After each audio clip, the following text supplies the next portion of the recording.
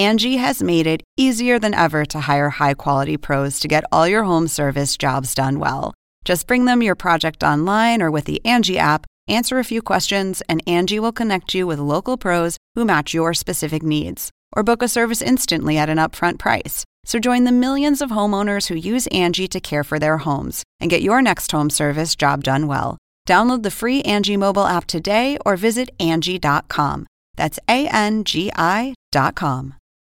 Global Public Square. Welcome to all of you in the United States and around the world. I'm Fareed Zakaria coming to you live from London. Today on the show, we've hit the 6-month mark of the Trump presidency. How would the UK and the world grade his performance so far? What do America's allies make of the president's relationship with Vladimir Putin? And with Brexit on the horizon, what is the future of Europe? I've gathered a terrific panel here in London to discuss all that and more. Also, chaos in Venezuela. Soaring inflation, a crashing economy, violent protests, and yet a president determined to stay in power. This week, Donald Trump said the U.S. would not let that country crumble. I'll talk to a leader of Venezuela's main opposition party. Plus, the Supreme Court has agreed to hear a case that could reshape the American political landscape.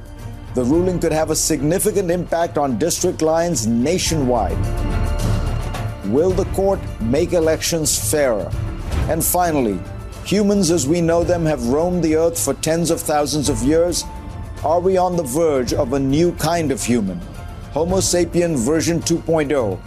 Are we ready for that? Yuval Harari joins me. But first, here's my take. At the 6-month mark of the Trump presidency, what I'm struck by is the path not taken, the lost opportunity. During the campaign, Trump tapped into a real set of problems facing America, a deep frustration with the existing political system. He embraced and expressed, somewhat inconsistently, a populism that went beyond the traditional left-right divide. So what would things look like at this point if President Trump had governed in the manner of a pragmatic, jobs-oriented reformer who was relentlessly focused on those forgotten Americans of whom he often speaks? We have an interesting template to assist our imagination. After Trump's election, a small group of pro-Trump intellectuals from both left and right banded together to launch a journal, American Affairs. It's the best forum for the articulation of the ideology behind Trump's rise. And there's been so much interest in the journal's views on various subjects that the editors opened the second issue with a brief summary of their editorial stance. On the central question of domestic economic policy, American Affairs seems markedly different from the current administration and genuinely populist. Taking on the subject at the center of Republican ideology, for example, taxes, the editors profess to be quite skeptical of the conservative orthodoxy that reflexively prescribes tax cuts as the cure-all for every ill. While corporate tax reform is warranted, they say reducing upper income tax rates is unlikely to address core economic challenges in any significant way. Instead, the editors recommend eliminating mechanisms by which the rich evade taxation. In addition, the journal denounces financial deregulation and embraces large and direct government expenditures on infrastructure, and comes out openly in favor of universal health coverage. Needless to say, this has not been the Trump agenda. But hearing these intelligent ideas raises the question, why not? All of these policies would have helped the forgotten people whose cause Trump champions. There have been two cardinal features of the Trump presidency so far. The first is that far from being a populist breakout, it has followed a fairly traditional Republican agenda. Repeal Obamacare, weaken Dodd-Frank, cut taxes, deregulate industry. The only real break with Republican tradition has been on foreign policy, where Trump is pursuing a truly bizarre and mercurial agenda, instituting the travel ban, demanding payment from allies, and embracing autocrats who flatter him and his family. The second defining feature of the Trump administration has been incompetence. As many have pointed out, had Trump chosen to begin his presidency with a large infrastructure bill, he would have put the Democrats in a terrible bind. They would have had to support him, even though this would have enraged the party's base. Instead, Trump chose health care, a complicated, difficult issue sure to unite his opposition and divide Republicans. Consequently, very little has actually been done. Obamacare is not repealed. No money has even been appropriated for the border wall. NAFTA is still standing, and there are no tax reforms or infrastructure bills or even an agreement to raise the debt ceiling. Donald Trump could have quickly begun to reshape American politics. He discerned voices that others didn't, understood what they wanted to hear, and articulated much of it. But when it came time to deliver, it turned out that he had no serious ideas, policies, nor even the desire to search for them. He just wanted to be president, meeting world leaders, flying on Air Force One, having Oval Office photo ops, while delegating the actual policy to others. So far, Donald Trump has turned out to be something far less revolutionary than expected. A standard issue big business Republican, although a pretty incompetent one, wrapped in populist clothing. For more, go to cnn.com/Fareed and read my Washington Post column this week. And let's get started.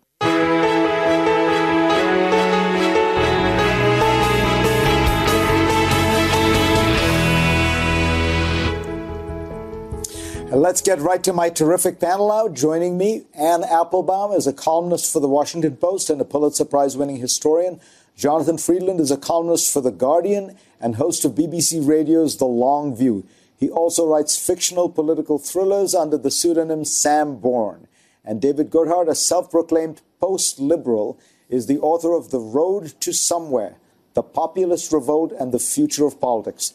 Welcome. Anne, I have to start with you because you spent much of your life in Poland, and it appears that there is something very big happening there. There are thousands, in fact, tens of thousands of people protesting on the streets right now. Explain what's happening, and do you think that Donald Trump's visit to Poland in some way encouraged this process? Yes, of course, this is the culmination of almost a year and a half of measures. We had a government elected in Poland, which actually ran as a very standard, kind of little bit to the right government, but has ruled very radically and has undermined the press, has taken over the army, has made a lot of very radical policy choices. And most recently, they enacted a series of laws which would curtail the independence of the judiciary and essentially allow the government to dismiss the entire Supreme Court and reappoint it. And that's why you're seeing demonstrations in the street. And did Trump have something to do with it? What Trump did is Trump arrived right at the moment when they were about to announce these laws and essentially appeared to endorse the government. He said very complimentary things about them, and he gave a speech, which we all remember, and which in the U.S. was understood as a kind of pro-West speech, but in which he very carefully described the West as a civilization somehow opposed to Islam or maybe even opposed to Russia, but a civilization rather than a set of democratic ideals and principles. And the Polish government heard that and thought, right, he's on our side. Others in Europe are very critical of us, but the United States will back us. And then they went ahead with this reform. And the Washington Post actually has editorialized, they call this the Trump effect, that he went to Poland and encouraged a certain behavior. He went to Saudi Arabia and encouraged certain foreign policy behaviors. David Goodhart, do you look at this populism in government and say it's too radical? Well, yeah. I mean, populism in Europe is mainly, probably 15-20% of Europeans vote for populist parties. In most of Western Europe, these parties are relatively uninfluential. Some of them are in governments. In Eastern Europe, it's slightly different. I mean, the whole government is populist in some ways, and that partly reflects a different history. It partly reflects perhaps the radical effects of joining the European Union very quickly after the end of communism. And perhaps in retrospect, that whole process happened too quickly. It's been enormously disruptive. So you think this may be the natural growing pains of a... Yes, I think to some extent, and some of it is pretty ugly. But I think we do have to keep it in that historical perspective. I mean, these societies have been through huge disruptions, and the same in a way with the American attitude. I mean, we sort of talk about this as if it's new, but actually it reflects very much the kind of language we were hearing at the time of the Iraq War, doesn't it? Do you remember old Europe and new Europe? New Europe were the new guys on our side, and old Europe were France and Germany. There's a big difference, isn't it? Because in that period, the Bush period, what Bush felt he should do when he came to these countries is make the case for universal democratic norms. he understood, and American policy has understood, that yes, these are sometimes fledgling democracies or emerging from tyranny, but therefore all the more reason, if democracy is fragile, you have to shore it up and give it support. And I agree with what Anne was saying, that he didn't speak in those universal terms of liberal democratic norms and asserting their essential character. Instead, he spoke as if it was a sort of cultural or sectarian conflict in which there was Europe, sort of implied a kind of Judeo-Christian Europe against some often unnamed other. So partly with Trump, I think the Trump effect is not just what he says when he goes to these places, but what he doesn't say. He doesn't do the usual American president boilerplate of free press, universal human rights, independent judiciary, the stuff that we used to learn to tune out because we were so used to it from every president. He doesn't say that. And so the people in those countries hear what he's not saying and take that as a cue. Do you think Theresa May is looking to Donald Trump for some kind of support as Britain navigates its kind of post-EU existence? Well, yes, I think Theresa May fears very much being isolated and looked initially to Trump as a kind of, and she was one of the first, I think the first actually, European leader to go to Washington. And she was looking for a trade deal, a comment, something that would give her government the appearance of having allies somewhere else. That's backfired a little bit here because he's so unpopular here. He's openly attacked the mayor of London in the wake of several terrorist attacks a few weeks ago. And, she's now in a very odd position where he's her only ally, but she doesn't want to talk about it. Do you think he'll come to visit? It's hard to say. I mean, it's true there would be demonstrations here if he came. He's made a condition of coming that he wants to only come when he's guaranteed a popular reaction here, which is partly, again, shows a lack of understanding of how democratic societies will work. I think he wants it to be like Saudi Arabia, where I want you to fix it so there are no banners on the streets. But the second thing is, if he's serious, he'll only come when he's popular, then he should put a date in his diary marked never, because he's not going to get an appointment here. And he's held himself into a position where, unfortunately, I think he may have a very long wait. What do you think? But I think Theresa May has actually played a relatively good game. I mean, don't forget, if Hillary Clinton had been elected, which everybody assumed she would be, we would now be very isolated after Brexit. Presumably, Hillary Clinton would have taken the same line that Obama took. You're at the back of the queue for any kind of trade deal.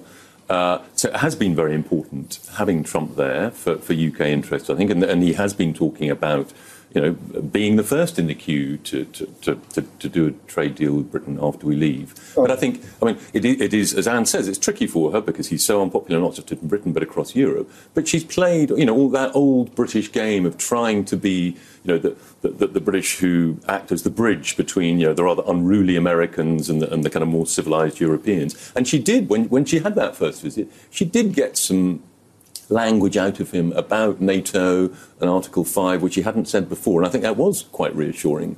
And I think, just imagine the situation in which everybody in Europe, including the Brits, were against him. You wonder then whether actually things would have got even more unstable. All right, we got to take a break. When we come back, we will discuss more about populism, upcoming German elections, but also Charlie Gard, who should decide what happens to a child in desperate conditions when we come back.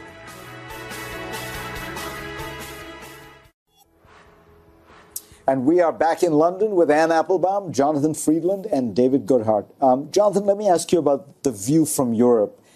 It does feel as though Europe is healthier, more vibrant. And is it fair to say, as a European friend said to me, that Donald Trump has been able to do something that Vladimir Putin was not, which is he's united the Europeans? It's true, I think, about that point about unity, that there is a common adversary and people like that. And you saw that, I thought, really clearly at the G20, where the United States suddenly was isolated on climate change. And it was very hard to think of another example of that, where it was 19 against 1, with the 1 being the United States. That's serious business, incidentally, for the United States, to lose that kind of soft power.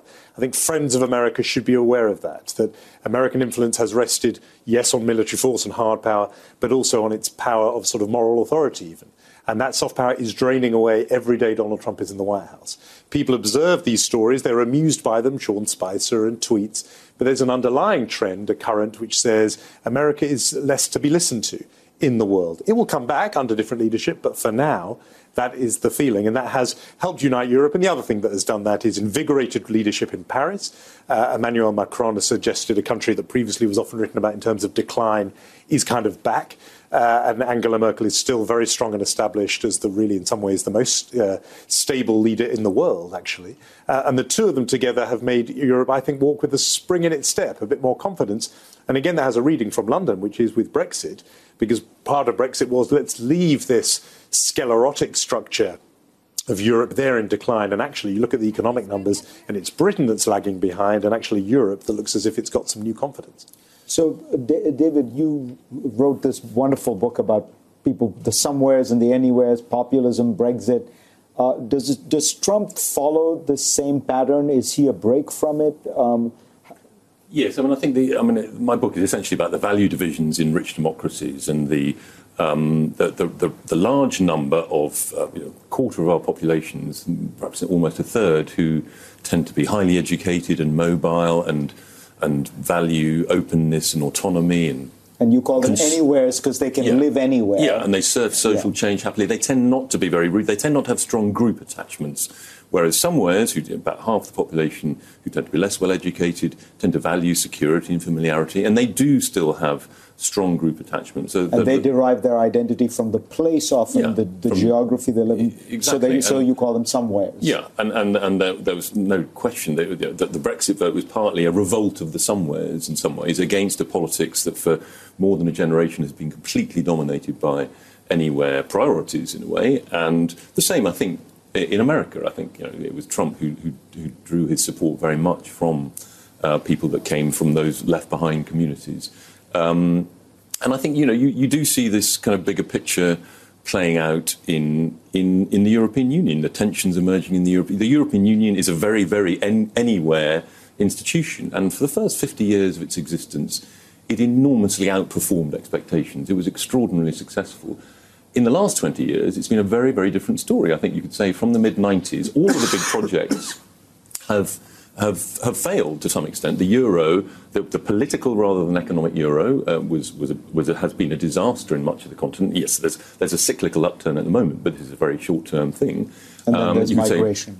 Enlargement with unqualified freedom of movement has not been successful in some ways. The refugee crisis, not to mention second-order things like Ukraine, the European Union, and that is partly because it is partly a post-national kind of institution at a time in an era when people still look to the nation-state first, and that tension it hasn't really been able to accommodate. All right, we have to go to this Charlie Gard story because I'm fascinated by it because it has crossed the Atlantic. So this child who is in very bad condition has his doctors at a British hospital, the Great Ormond Street Hospital, that say you should not move him, let him die in this hospital. The parents have raised money through a campaign by the Daily Mail and such to move him to America.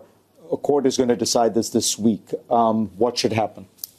Well, I think I'm not a medical or legal authority, and yet that has not prevented many people from weighing in on this debate. And I think one thing that's for the starting point is a terrible tragedy for that family. And yet what's so noticeable is how it has become, as you've been saying, immediately politicised. And it actually maps a bit onto what David was talking about. You have a whole lot of people who are defending the family's right to decide against the establishment, against the experts, against those who are wagging their finger and telling us what to do. There's some overlap, in fact, even in the personnel of the campaign or with the parents with UKIP, the anti-European and populist party. So it's part of this overall mood, which is a sort of flight from science and data, and as if that's unfeeling, and what matters more is what people feel and what people's emotions are. And 30 seconds.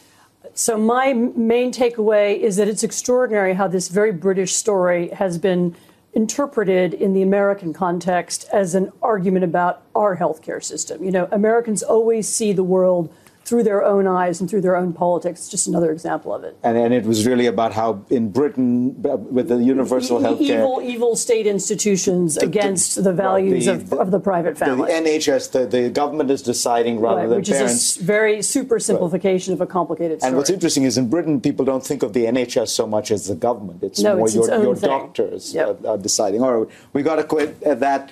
Next on GPS, this week, Donald Trump said the U.S. will not stand by as Venezuela crumbles. What did he mean? As Venezuela's president takes steps to rewrite that country's constitution, I will talk to the leader of the main opposition party when we come back. Violence has flared in Venezuela amid a worsening economic crisis in recent months. Political unrest has intensified as President Nicolas Maduro persevered with plans to rewrite that country's constitution. This week, Donald Trump weighed in, accusing Maduro of having dreams of becoming a dictator and threatening U.S. sanctions if he continues with those plans.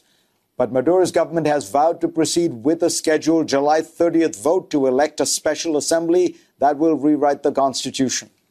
I'm joined exclusively by the leader of Venezuela's parliament, which is controlled by the opposition.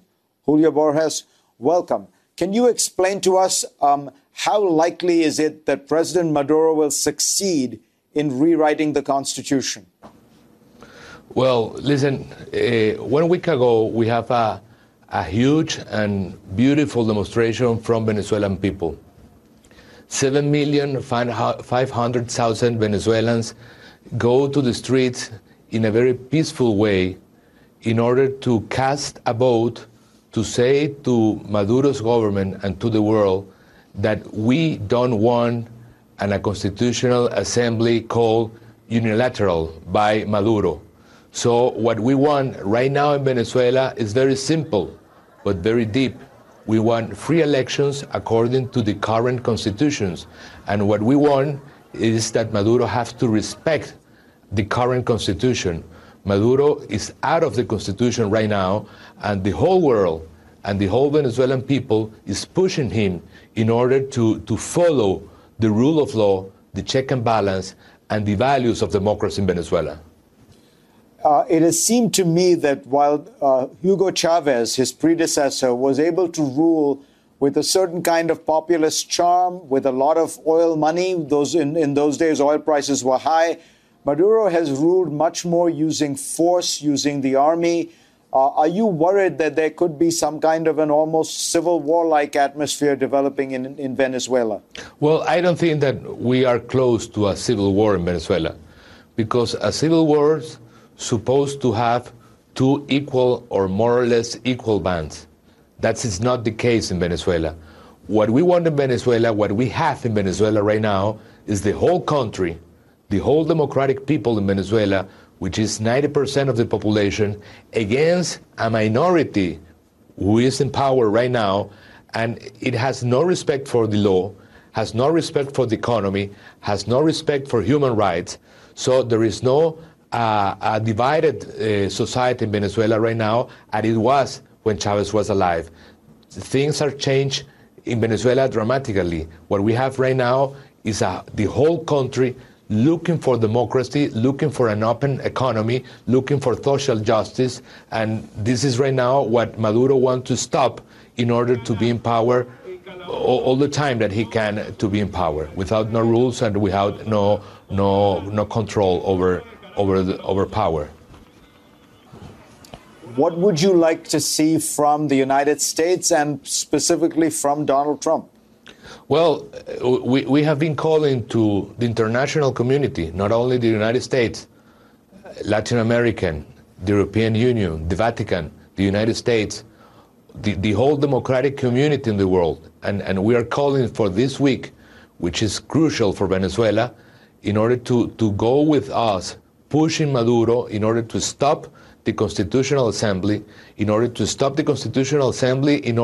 open a space for a real and deep negotiation with the participation of the international community and to build a real agreement in which we can go to the people in order to ask for a new government, even a new parliament, whatever it means to go to real elections in Venezuela and to go out to this crisis, to this violence that we are living right now. One of the tragedies that I've been watching is that you have millions of Venezuelans, maybe tens of thousands at least, hundreds of thousands fleeing.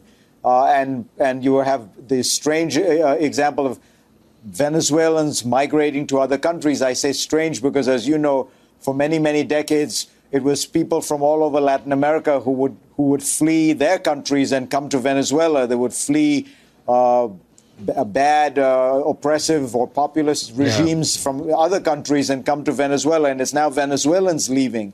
Do you worry that the economy is in such bad shape at this point that it's in a kind of free fall?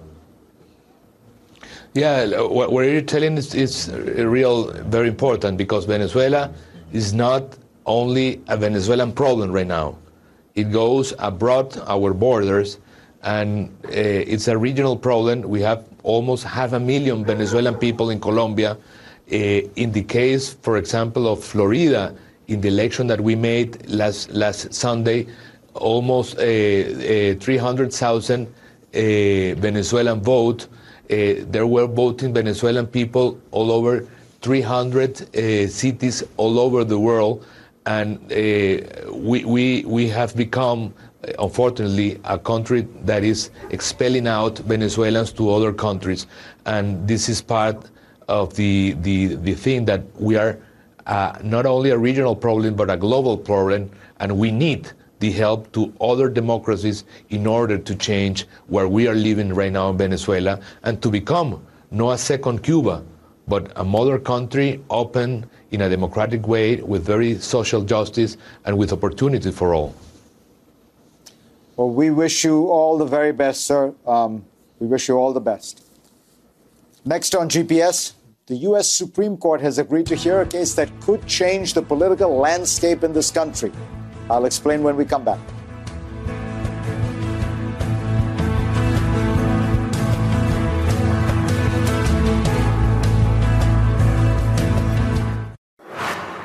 Now for our What in the World segment.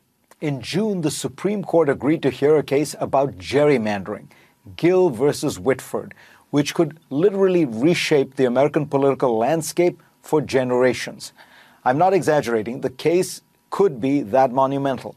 A little background. In 2010, Wisconsin Republicans and their newly elected governor, Scott Walker, wrested both the legislature and governorship from the Democrats. They quickly took advantage of that opportunity and, behind closed doors, came up with a scheme to gerrymander Wisconsin's state assembly districts to ensure future Republican control, according to the Washington Post. The plan worked. During the next election, held in 2012, Republicans received only 48.6% of the vote, but they managed to gain 60 of Wisconsin's 99 state assembly seats, a huge majority. This led to charges of a rigged election. And now, 5 years later, the Supreme Court has agreed to hear the case. The decision by the Supreme Court could have significance far beyond Wisconsin's congressional and state assembly districts. It could impact how state and congressional districts are apportioned all across the United States. That's why the case could send shockwaves across the American political landscape. Just look at some of the most egregious examples of gerrymandering in Texas and Pennsylvania, Illinois, and Maryland. And even though both parties do it, gerrymandering has been one of the more compelling explanations behind the Republican control of Congress since 2010. If we look at all the actual votes cast in the last 3 congressional elections, we find that Republicans have won a lopsided number of seats when compared with the actual votes they received. In all the congressional elections in 2012, the Democrats received 1.3% more votes than Republicans, yet the Republicans somehow gained a 7.8% majority in Congress. They wound up with 34 more seats than the Democrats. 2 years later, in 2014, Republicans won 5.8% more votes, but they overpowered the Democrats by taking in 13.6% or 59 more seats than the Democrats. And in this last 2016 congressional election, Republicans won the total number of votes by a narrow margin of 1%, and yet managed to walk away with almost 11% more congressional seats, 47 in total, than the Democrats. These numbers show there is a significant electoral bias towards Republicans in Congress.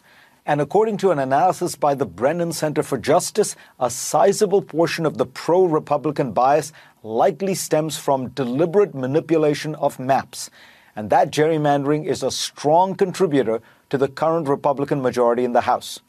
However, many in the GOP say it's not about gerrymandering at all, but rather that the Democrats have painted themselves into a corner by clustering in cities.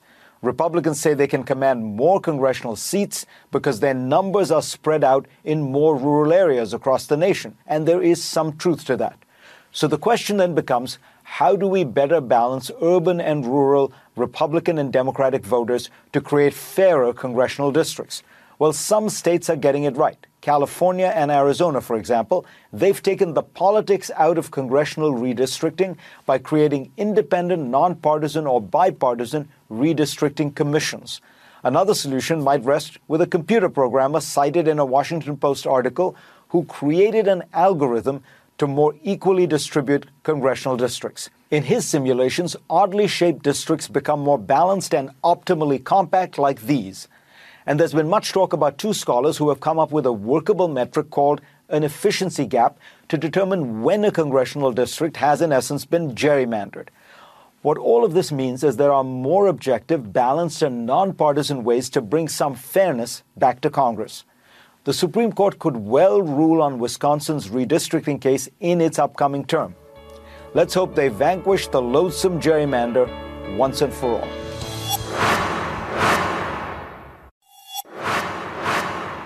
The last time I interviewed President Obama in the White House, I asked him for book recommendations.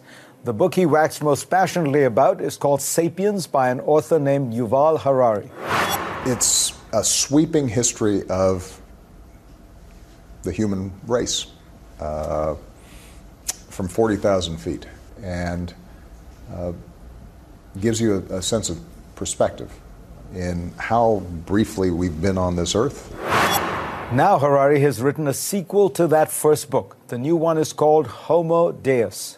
Welcome, Yuval Harari. Welcome. It's good to be here. Your last book was really about the three big revolutions that produced the modern human being. The cognitive revolution, how the brain developed. Then you had the agricultural revolution, and then the scientific revolution. So that, in a sense, brings us to here. But now you seem to be implying that basically we're going to become post-humans, or we're going to become more powerful than human beings with the aid of computers and computer technology. Mm-hmm. Yeah, not just computers, but also bioengineering. But in effect, if for thousands of years we have gained control of the world outside us, of the animals, the forests, the rivers, now we are trying to gain control of the world inside us. And you see this, I mean, in some sense, we've been doing this for a while. We've been using medicine and various ways to strengthen the body, strengthen the brain. You see this in the physical realities of human beings today. Why is this an inflection point? First, the aim changes from healing yourself or healing the body to upgrading.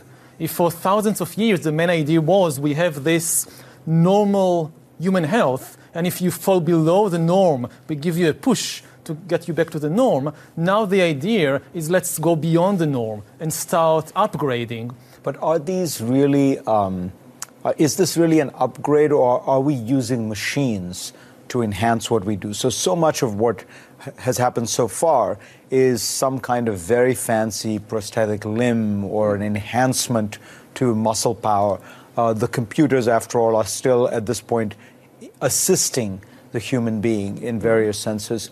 Do you see us moving to the next phase where we are, in a sense, becoming fused with the machine, or the machine is actually taking over? Yeah, I think we'll see that humans fuse with their smartphones, with their computers, to the degree that they cannot be separated, not even physically. We will also see, we are already seeing, authority shifting away from humans to external algorithms. For thousands of years, we have accumulated more and more power in human hands. Now it's beginning to change, and power and authority shifts away from us to these algorithms, because maybe we are just no longer capable of making sense of what's happening in the world. There is just too much data, too much change. We don't even know the most basic things about how the world would look like in 30 years. Of course, there was always things we didn't know about the future. If you lived in the Middle Ages, maybe in 10 years the Vikings will invade. Maybe there'll be the Black Death and a third of the population will die. But about the basics, you knew that even in 30 years, most people will be peasants and men will dominate women. But 30 years from now, nobody has a clue how the job market would look like. We have no idea what to teach kids in school today so that they will have the necessary skills for the world of 2040. We keep teaching them the old stuff. I mean, most experts agree that this will be irrelevant by the time they are 40, but nobody really knows what to teach them instead. So compared to somebody like Peter Thiel, who says that the promise of the scientific revolutions of today has been vastly overhyped, that actually, we were expecting flying cars and all we ended up with was 140 characters. You say that when you look at these revolutions in biotechnology and in artificial intelligence, it's actually the opposite problem. Is going to be so profound, we don't know what's going to happen. Exactly. I mean, it takes time. People, especially, in the industry, they think in terms of months, and then you don't see much change. But if you think in terms of decades or in terms of a century or two, I think it's very likely that we are one of the last generations of Homo sapiens, and that within a century or two, we will be replaced by something profoundly different. Actually, not Homo sapiens. Not Homo sapiens. If this succeeds in a century or two, Earth will be dominated by entities that are more different from you and me than we are different from Neanderthals. So just as Neanderthals, couldn't imagine Wall Street or the capitalist system, so we cannot imagine what might be in 50 or 100 years. There are a lot of people who would say Wall Street is Neanderthals. But let me ask you finally, does this all scare you? I think it should scare everybody, and not just me. Of course, there are also very positive potentials for all this. You could have very cheap healthcare on your smartphone for billions of people that today don't have healthcare almost at all, once you have AI doctors. But there is also very dangerous potential. In the past, we used our power over the world outside us to manipulate this world, but because we didn't really understand the complexity of the world outside us, the result is ecological collapse, which we are now facing.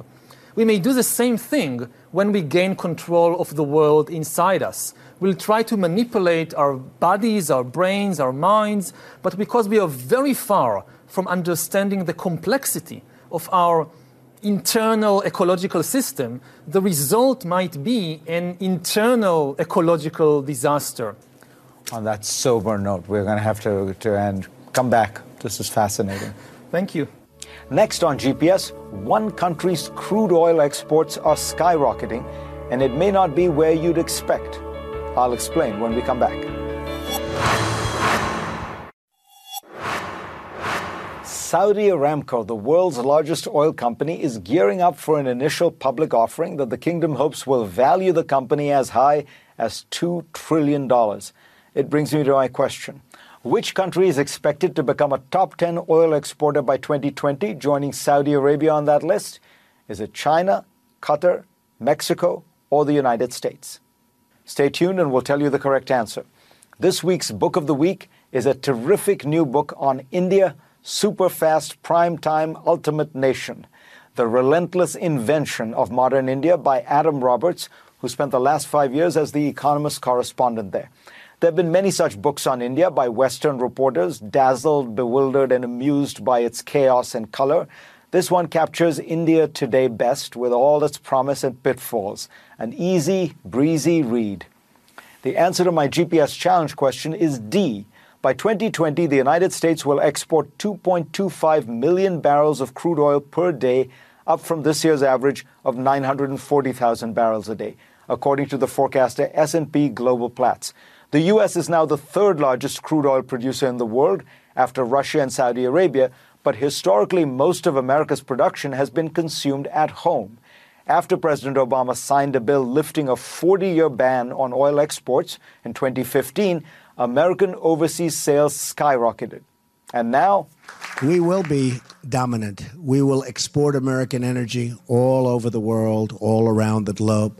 Well, with this president and his former ExxonMobil CEO, Secretary of State, perhaps the answer to my question was not so surprising after all. Thanks to all of you for being part of my program this week, and I will see you next week. Now streaming exclusively on Max, A new CNN flash doc about the album that has Nashville talking, Call Me Country. Beyonce and Nashville's Renaissance. Watch it at max.com/callmecountry. Max subscription required.